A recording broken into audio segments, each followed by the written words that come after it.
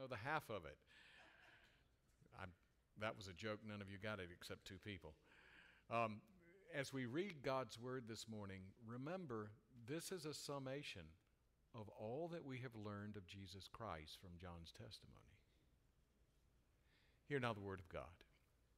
Excuse me. This is the disciple who testifies to these things and who wrote them down. And we know that his testimony is true. Jesus did many other things as well. If every one of them were written down, I suppose that even the whole world would not have room for the book that would be written. This is the Word of God. Amen. You may be seated. I know that because we are American citizens, we have little interest in foreign affairs, but did any of you see the coronation of King Charles III? Did you see it? I was really amazed. I think my wife is secretly working for the British Service Intelligence Office because everything Britain comes in our house loud and clear. And I remember when Fergie was getting married, this is before Cindy and I married, and she said, you better think fast because redheads are getting off, or the lists are checking off quickly. You better hurry up. I think she was, in the words of Beyonce, she was thinking I better put a ring on it or something like that. It was a subtle hint that I needed to propose because Fergie was getting married. Well, this morning as we close John's gospel, the most amazing thing to think about is John has written this gospel for you to make a decision. And you don't read it that way. We go and we open the Bible and we look at it in the sense that we think, okay, I'm going to learn something about God, and then we learn something and walk away. And so there's a tendency in the church, and in fact it's true in the Christian church in America today, that we fill our minds with the knowledge about God, but we never let it transfer into our hearts and begin to permeate our lives. We're seeing this in our day. It's everywhere. And there is a conflict that you are dealing with every day as you live in this culture. Do I believe God or do I not believe God? Do I trust in Christ, or is there another way to be forgiven before God the Father? And so as you read this gospel, the most amazing thing is that John ends it by reaffirming something that you and I need to consider because we have to make a decision. And the decision is this: do we really believe that Jesus is the Christ, the Son of the living God? You say, well, Robert, I've known that all my life. Well, you may have known it, but is it changing your life? Is it changing your families? Is it changing our culture?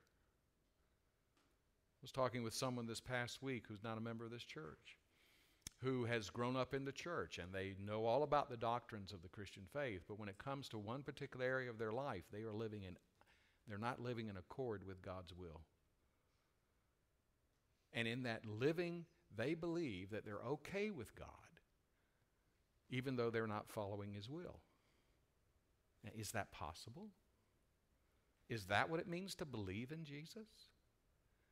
Well, this morning I want to show you three things that John is bringing to us to reaffirm what he has written in his gospel, that we might take it seriously. The first is, he talks about the author who wrote this gospel. The second, he talks about the testimony that the gospel gives. And the third is that he talks about the sufficient evidence to make a decision. Now, let me just take the first one real quick, the author. And before I get into that, I did watch the coronation of the King of England, and I was surprised because that coronation historically spoke to the problem the church faces today. You see, early in the history of Europe, there was a title that was given to the King of England. It was called Defender of the Faith. The article "the" is important. The Defender of the Faith. Fide Defensor was the Latin that was used by the church in that day to declare that the sovereign king of England was the one who was appointed to defend the faith. That title was first conferred by Pope Leo X on Henry VIII in October 11th of 1521. It was a reward to him. Now get this, the Pope rewarded the king for a pamphlet that he printed or had printed that was called the Declaration of the Seven Sacraments against Martin Luther. Now, for those of you who may not know church history, the Reformation and this church and all of the Protestant movement and Presbyterianism began because of the search for truth from the Scriptures. And Martin Luther, who was a Catholic priest, reading the Scriptures in Latin, and as Logan referred to this morning, no one had the Bible in their own language until the reformers like Huss and others began to say, we need to put the Bible in people's hands. And the church hierarchy said, oh, no, they'll misrepresent God's will if we let them translate the Bible. Well, Martin Luther, as he began to wrestle with the gospel and the salvation that's in Christ, began to realize the church at that time was teaching heresies. And he nailed to the front of the Wittenberg door, the church door, what was called the 95 Theses that were basically a layout of the places where the church was not being faithful in teaching God's Word. And it caused a huge revolution.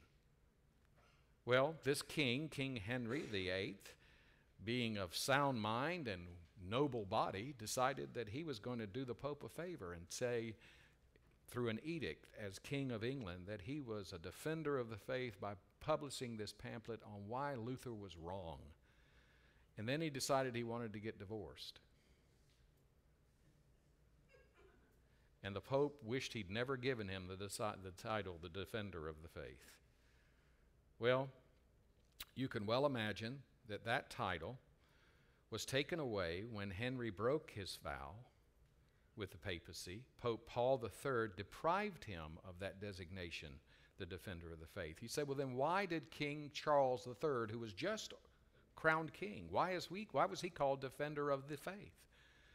Because Parliament, the Parliament of England in 1544, reassigned that designation to the King of England.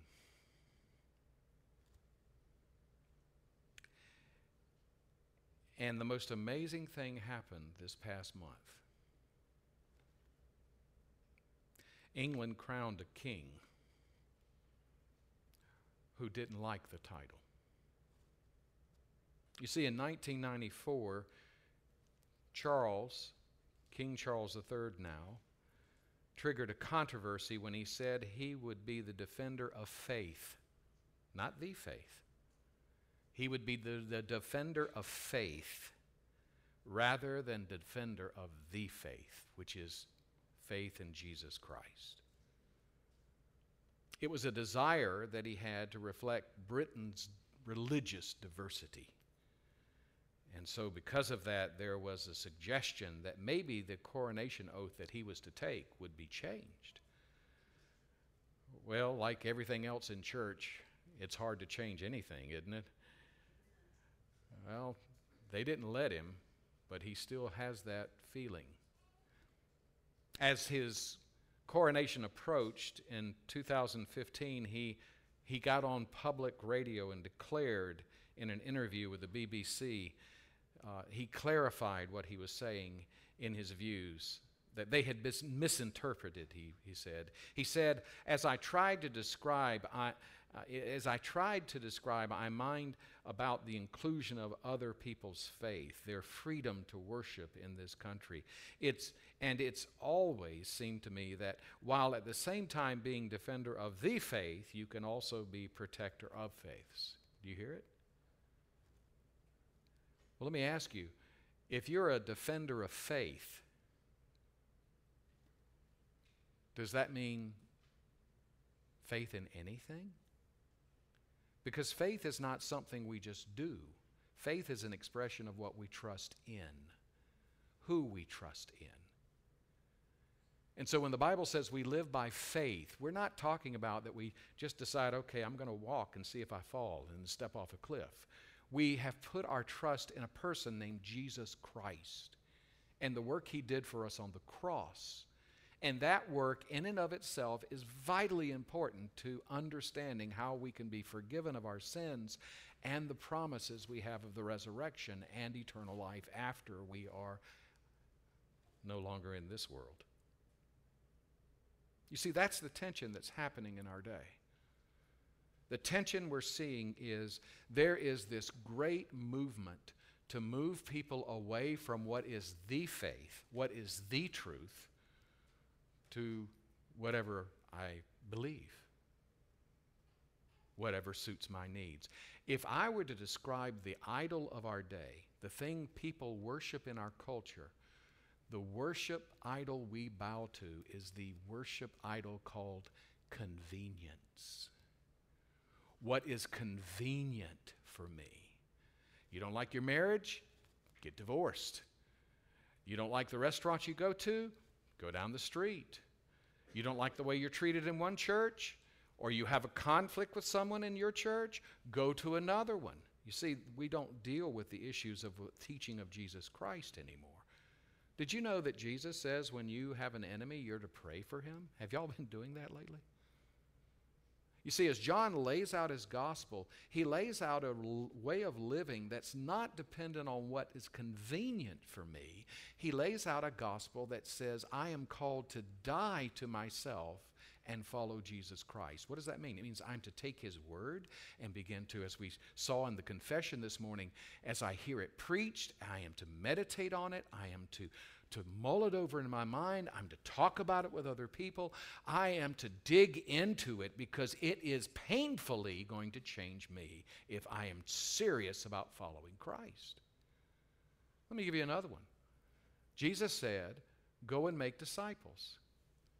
And I look at that and I think, who is my disciple? Well, I'm the pastor of a church. I've got all these disciples. I'm clear, right? What about you? Well, the truth of the matter is, discipling is not a matter of position of a pastor. We believe, as Presbyterians, in the priesthood of all believers, which means you are a priest for God. You are the one that God is calling to make Christ known in your community, to tell others about what he did on the cross for them. And then if they receive him and believe in him, Jesus is expecting you to disciple them, to lead them in Bible study, to teach them how to pray. That's why we talk about children being raised in our church. We baptize our children. Why? Because it's a way of getting them into heaven? Heavens, no. We baptize our children because we recognize that they are born into our families, and because we believe we are charged by Christ to teach our children the Scriptures. We're to read the Scriptures to them. We're to open the Bible for them. We are to explain what we hear in the sermon to them. We are to guide our children in the way of righteousness. And how easy is that?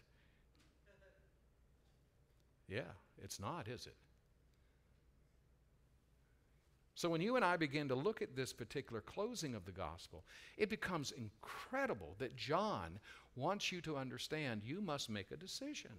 You have to do that. And no decision is a decision.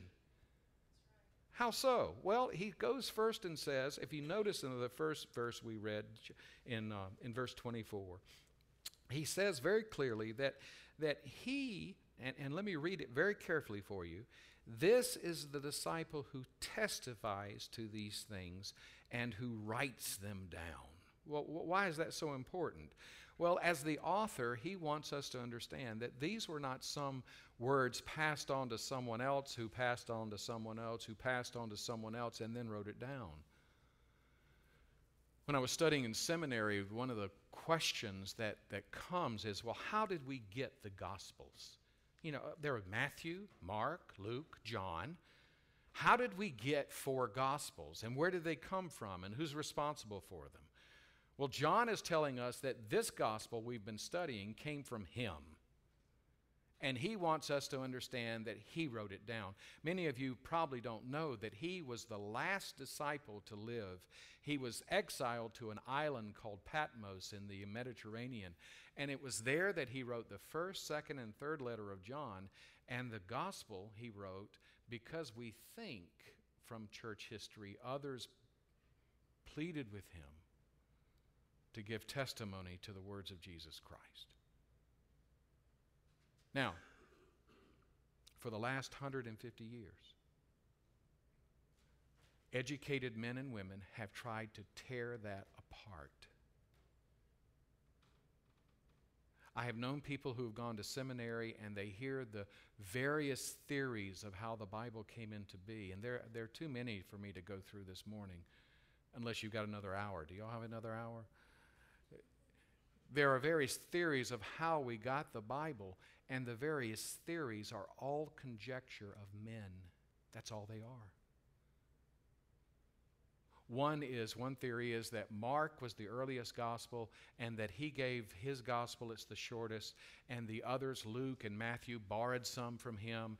And then, I love this, there's this mysterious source called Q. And from Q, they pulled in these other things, and then suddenly it all got together, and it was kind of like they shuffled it together, organized it, and then each one wrote their own gospel. And Matthew didn't really write his gospel, some other scribe did, and Luke wrote it, but then someone else added to it, and it goes on and on and on. Now people make money doing this. I'll never forget reading about the Jesus Seminar. Have you ever heard of the Jesus Seminar? It was a group of, it's now defunct, thank God, but it was a group of formerly ordained pastors and priests who would open the scriptures and study them together, and then they would look at a passage and take a vote as to whether they believed Jesus actually said this or whether someone wrote it thinking about Jesus saying that. One particular famous member of that group who was a Roman Catholic priest who lost his ordination, but now teaches at a Catholic college, or at least he used to, I should say, was in an interview, and they asked him, well, do you believe anything the Gospels teach us about Jesus? And he said there's very few passages there that we can ascribe to anything that Jesus taught.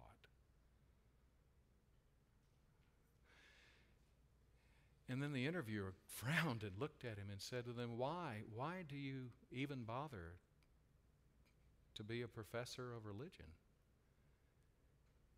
And in a moment of clarity, he said, it's because there's a lot of money in it.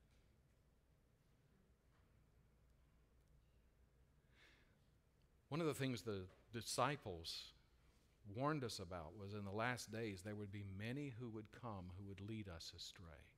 And they would rise up from within the church. They wouldn't have to come through the doors of the church. They would already be in the church, but unbelieving. John is writing this gospel for you to understand. As you read these last words, everything he's recorded about what Jesus said is true. And whether you believe it or not is immaterial. It is true. We are now seeing in the generation we have before us, and I'm the last of the generation of those who believe truth is true. Every generation we have seen come since 1964 has fallen into this worldview that truth is relative. Truth is convenience. Truth is what I feel or what I think is beautiful or what includes everyone. And so we're seeing that in our culture. This is why the church is struggling. This is why you're struggling so much to represent Christ in the world, is because we come with a truth statement and say, this is true. And they'll say, well, yeah, that's true for you, but it's not for me. And the problem with that is there can be no consistent living, because if truth is not true, then people are living a lie and they don't know it. And I don't know about you, but I think lies are amazing tools, aren't they? Because you always have to tell another lie to cover the lie you told. And then another lie, and then another lie, and then another lie. And before long, you're in a nest that you can't get out of. I believe that is one reason why we're seeing a rise in suicide today. I believe what we've seen with the beer light controversy, with the beer cans and all of that's happening, I believe all of this is a result of the fact that we are seeing in our culture a cultural battle for what is true. And so John wants you to understand as he's writing this gospel, as he's closing it, he says, I want you to understand that what I am giving you, what I am testifying to you, these things, they're not only true, I've written them down so that they're there and available for you. What a glorious thing God has given us. That whenever we have to worry or be concerned about what is the Lord's will, you don't have to trust the preacher. You go to the Scriptures. Isn't that glorious? Isn't that wonderful?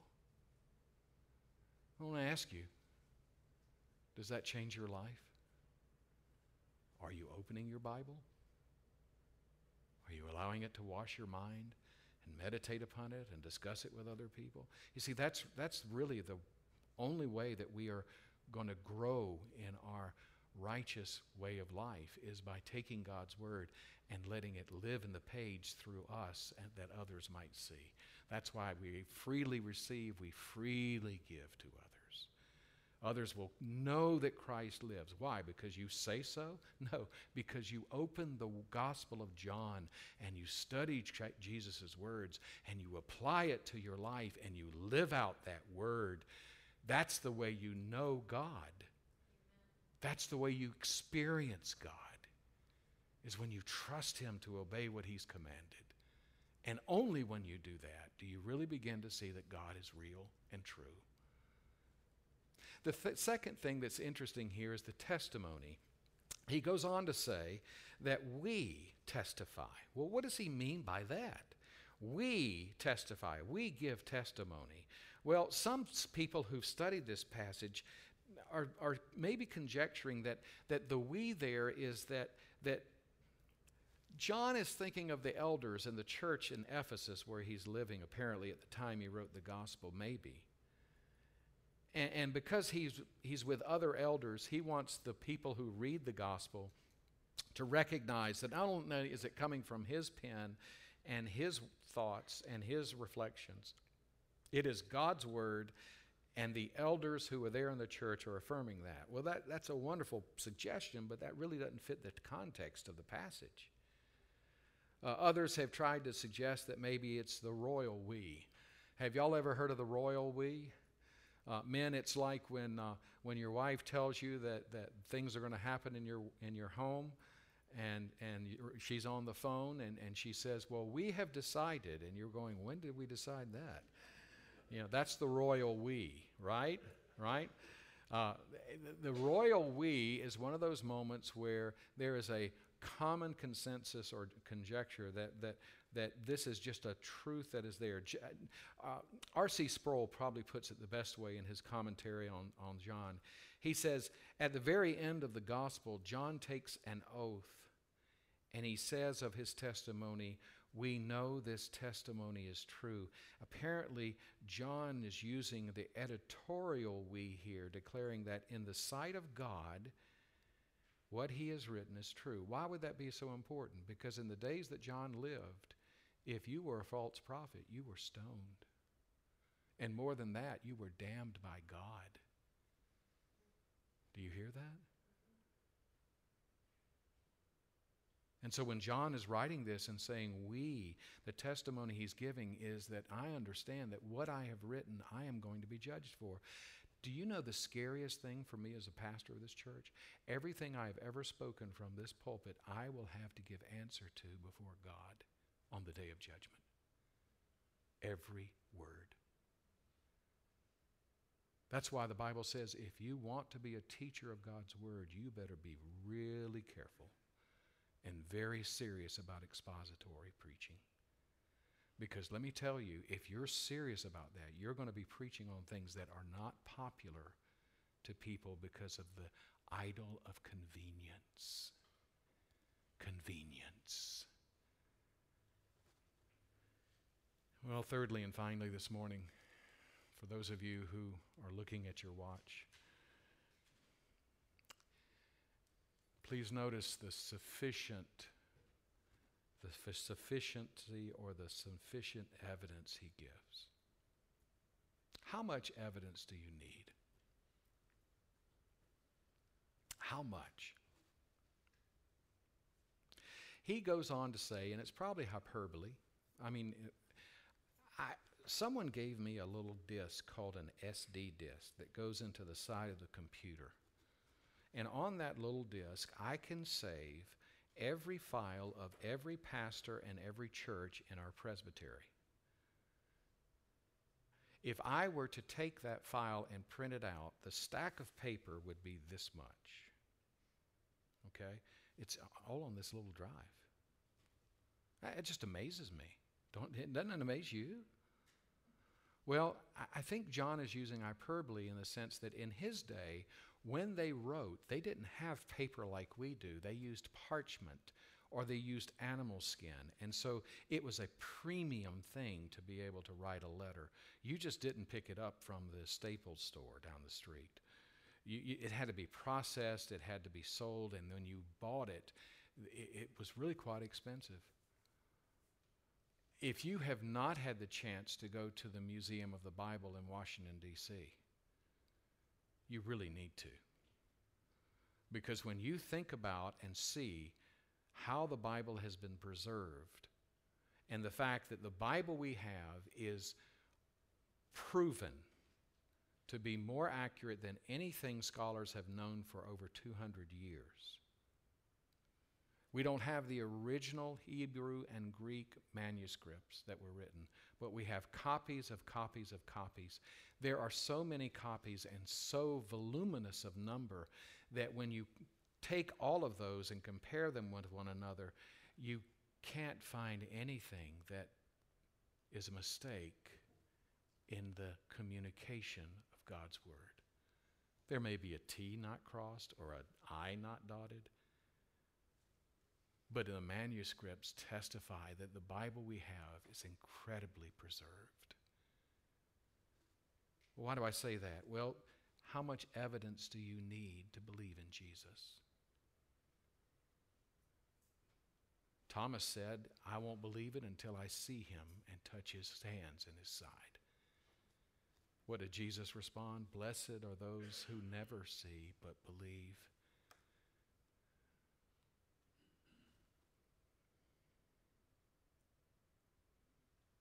Sproul puts it this way.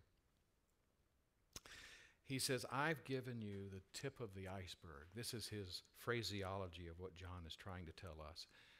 I've given you the tip of the iceberg, but under the water is this huge volume of things that could have been written that aren't. Because time doesn't permit it, maybe there isn't enough parchment to record it. But it would be everything that Jesus did in his earthly ministry. And the truth is, what I've given you is proof enough. You take it. You're smart people. You open it. You read what he wrote. You cross-reference it to other places. You pray over it. And you will see that it will lead you to the place where you will begin to have to acknowledge that Christ is Lord. And if you don't, it doesn't matter how much evidence you need. The problem you have is unbelief. That's the problem. Do you know that's the chief sin of the human heart? All the way back to the Garden of Eden. Did God really say?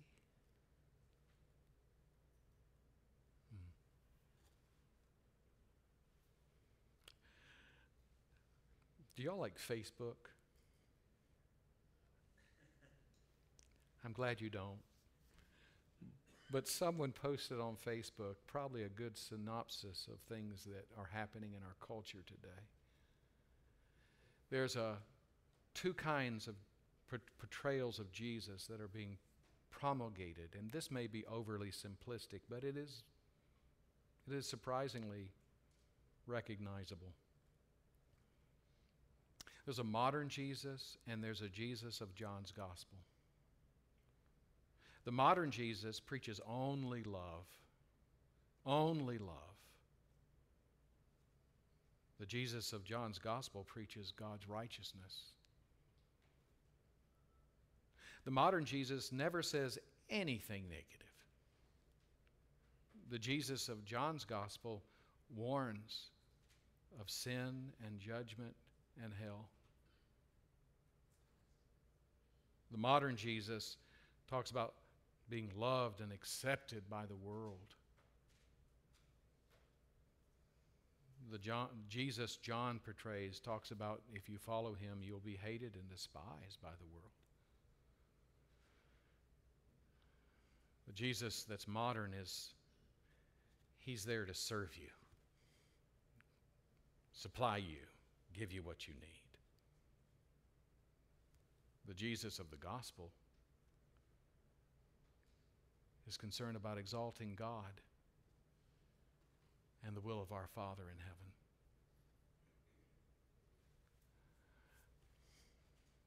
There it is. Which gospel do you believe? The glorious news that John gives is that we have this gospel so that we might trust in Christ, because we do not have the ability to save ourselves. Some of you are struggling with sin and doubt and fear, and I want you to know that's real and it's true and it's palpable. But this person, Jesus, is not dead. He is raised from the grave. He has been exalted in the heaven. He is now both Lord and God. And he is worthy of your trust. Don't take my word for it. Read John's gospel. Talk to this living Lord. Would you pray with me? Our gracious God and our Father, as we close our time together, we are so thankful for the Gospels that you've given, Matthew, Mark, Luke, and John. We thank you for their unity and their collective representation of not just the Lord who was walking upon the face of the earth, but the exalted King of glory. And so this morning there may be someone in the sound of my voice who is really beginning to consider, maybe Jesus is who he says he is. Maybe there is something I should revisit in my thinking. My prayer for you is that you would not allow this to be tossed aside as you leave here. My prayer is that you would be restless over this until you find your rest in him. And for those others of us who have come to faith in Christ and we feel the winds of change, we feel the overwhelming sand of our culture shifting, help us to stand upon the rock named Jesus.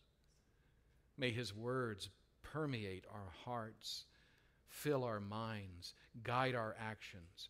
May they heal our marriages, help us to walk in a moral and upright way when we are beset by all kinds of desires that would lead us far from the living God. We humbly pray and ask all this and more in the name of Jesus Christ our Lord. And the people of God said together, Amen.